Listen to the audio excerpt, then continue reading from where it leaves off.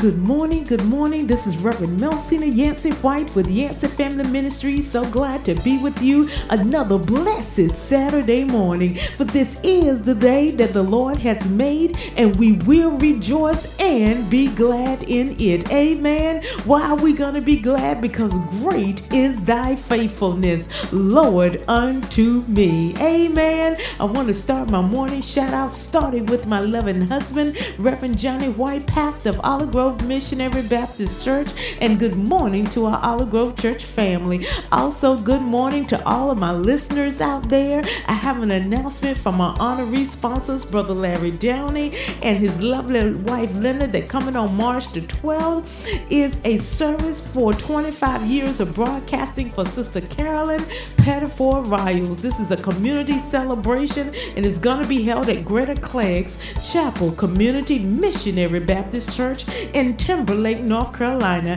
It's going to be Sunday, March the 12th at 4 p.m. The doors are going to be open and it's a free event. The spiritual anointeds are going to be there. Anointed Voices, John Thorpe and Faith, Minister Brenda Hunt Moore, New Creation, Spiritual Lights, The Gospelettes, and Reverend David Bullock Jr. and the Spiritual Voices. Amen. I got them all in there. They're inviting you to come out and celebrate what the Lord has been doing through this woman of the word. Amen. This woman of God.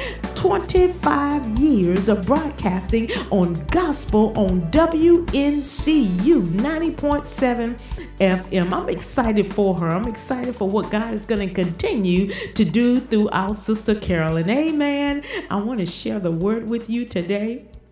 And I first want to remind you of my YouTube page, and that is youtube.com/@Melsina YW, and also my podcast. And you can find it with my full name, Melsina Yancey White Podcast, at BUZZSSPROUT.com. I think I got that right. It's buzzsprout.com. Thank you so much for those of you that have been reaching out. I can see the numbers of people that actually tune into my podcast and my YouTube page. So I thank you all of those that are somewhat supporting those two areas of where I have been speaking an encouraging word and playing music. So I thank you, thank you, thank you. But I'm in the word today. I'm still in Mark. I'm going to go also the 1 Corinthians, and I'm still talking about love. I told you I was going to deal with that word right here in the month of February, where the world created a holiday called Valentine's Day, which is that love holiday. And I want to talk about love because I want to reference it to the love of Christ, because so many people get depressed this time of year. Either they've lost a loved one, or they just feel like they are unworthy of people's love, and they just feel like they've been rejected over and over in relationships. But there's an unconditional love.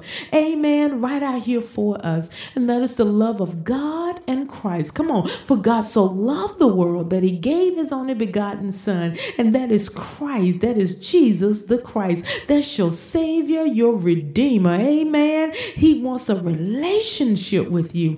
He rejects no one. Amen. I just get all bubbly up inside and get excited when I remember how he loved me before I loved myself. How he died for me even when I was yet still a sinner. Amen. And how he keeps on taking good care of me, not for no goodness of my own, because his unconditional love towards me. That should get us excited every day we wake up about this new mercy. Amen. And how grace is sufficient, and how he has just laid down his life for us. He did that on the cross, and we are reaping the benefits, amen, of what he did hundreds of years ago, thousands of years ago. And I just thank God. I'm getting excited before I even get in the word. But I want to talk about, I first started last Saturday. I was in Mark 12th chapter, and I'm just going to read verse 30 because I want to lead into something else today. And I pray that you stay with me. Mark 12 and 30. And the word of God says, "And you shall love the Lord your God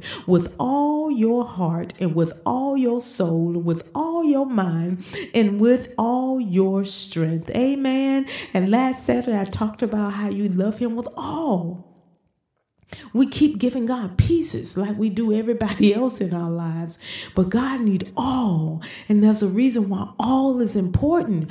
All is necessary, because I told you, if you don't give him your all, you tend to lend yourself to other gods and to people. And these people and these other gods do not care about your soul salvation. They don't even care about your earthly well-being. But my God cares more about just as much about my earthly well-being that he does my soul. Amen. That's why he said, I'll provide your needs according to my riches and glory. He cares about if I eat. Come on, somebody. If his eye is on the sparrow, surely I know the Lord is watching over me. Come on. If he's feeding, come on, the creeping and the crawling animals and the birds and the fowlers in the air, surely he's going to take care of me. Amen. And so he cares just as much about my earthly well-being in this mortal flesh, its survival in the season, in the land that he put me in, as much as my soul's salvation. And there is no one else that's going to love and care for both. Amen. You know your friends, they care about you. They care about what you see, what you're wearing, how much money you make, what you're going, where you got, and what you can do for them. And there are some good friends that do right back to you, but they can't care for the soul. They can't, they can't condemn or somewhat sin the soul. They can't determine where you go to heaven or hell. Let me just break it down to that. They ain't got a hell to put you in, nor a heaven to put you in. But our Lord and Savior Jesus Christ care about our earthly well-being as well as our eternal soul. Amen. Our eternal resting place. And so again, back to that, love him all. It is so important. And I had to learn that the hard way. I kept giving him pieces, and he had to deal with me on these pieces of myself I was giving him and not surrendering all. But I also want to deal with 1 Corinthians. And we're going to talk more about why that all is important, that we love the Lord. One of the things I was thinking about, I was preparing this teaching lesson and what I thought the Lord wanted me to just, and be able to share with you to encourage your heart. And I thought about how, 1 Corinthians 13, 4 and 7. And now Pastor talked about this last Wednesday, and I had thought about that scripture, and I said, I think I need to go back and just read that for myself. And then I walked into Bible study. I never know what he's going to teach on, and he certainly don't know what I'm going to put on the air before it gets there. But I was just intrigued with his lesson was about 1 Corinthians 13 and 4. And that was about love. It was about, and can I just read that? It's the New King James Version, 1 Corinthians 13, 4 through 7. It said, love suffers long and is kind. Love does not envy. Love does not parade itself. It is not puffed up, does not behave rudely, do not behave rudely, does not seek its own, is not provoked, thinketh no evil, does not rejoice in iniquity, but rejoices in the truth. It bears all things, it believes all things, it hopes all things, and endures all things. Amen. We know this scripture, especially if you've been in the Baptist church, well, all the churches. But I just remember in the Baptist church I grew up in, that was our sort of call and response, our doxology. But I want to read the Message translation of those same scriptures. And it reads this: love never gives up. Amen. Love cares more for others than for self.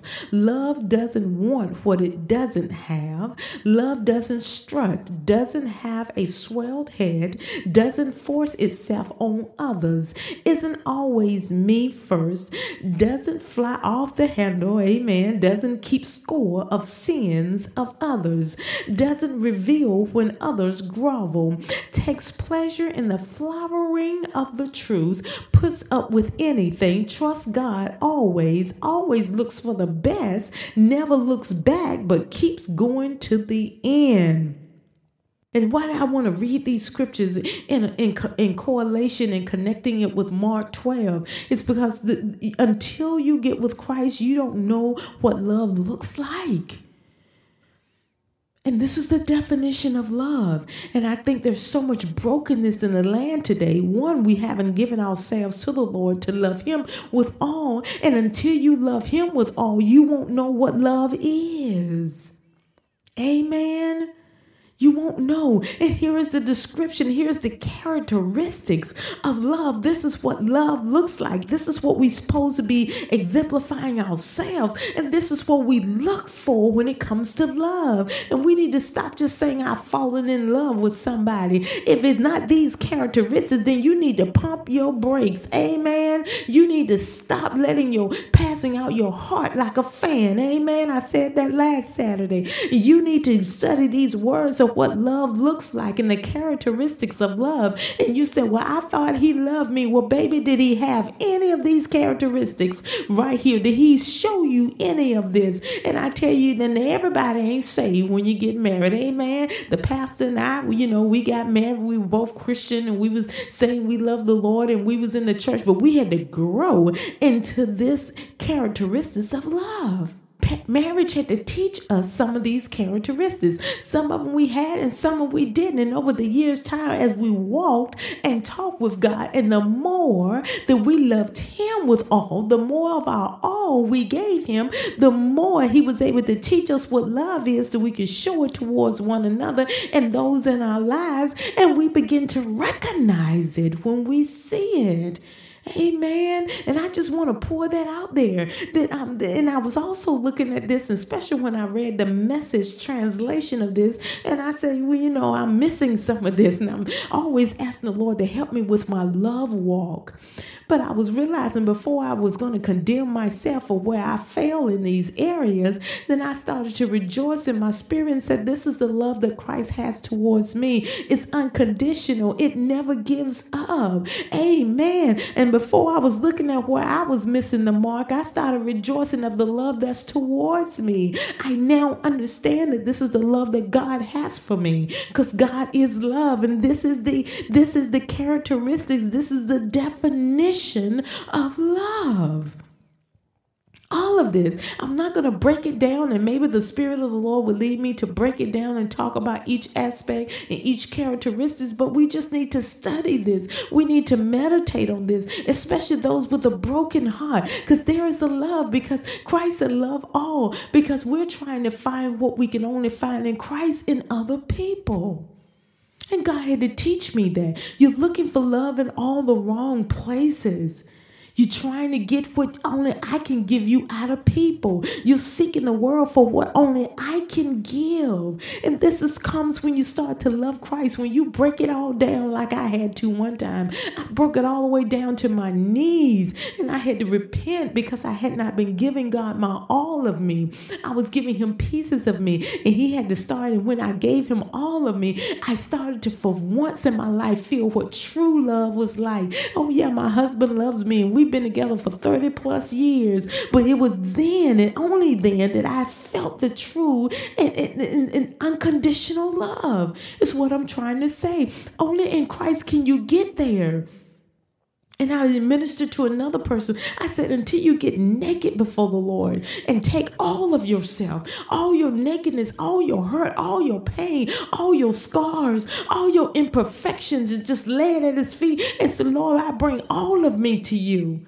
I stand naked before you in the spirit, all of me. And I withhold nothing from you. And until then, you won't know and feel the true love. Come on, somebody. You will begin to feel his comfort. Hallelujah. You'll begin to feel his love. You'll start to feel his peace. And you'll start to feel his joy. And you'll start to have a blessed assurance. That came to me when I was studying this. A blessed assurance. And that loving towards Christ. Amen. When you started loving with all of you, but you begin to gain a blessed assurance. You saying, what am I talking about? You know that song, Blessed Assurance, Jesus is mine. You get that blessed assurance that he is yours and you are his. Amen. You begin to walk around with a confidence that comes with that assurance. You'll start to look at people that walk away from you, that is best for me. You start to say, God is getting ready to give me something else. You have a blessed assurance because you live in expectation of what God has in store for you, that is not left up the people of how you progress in this life, but the love of Christ that is towards you is your blessed assurance of who you're gonna be and what Christ has in store for you. Come on, somebody.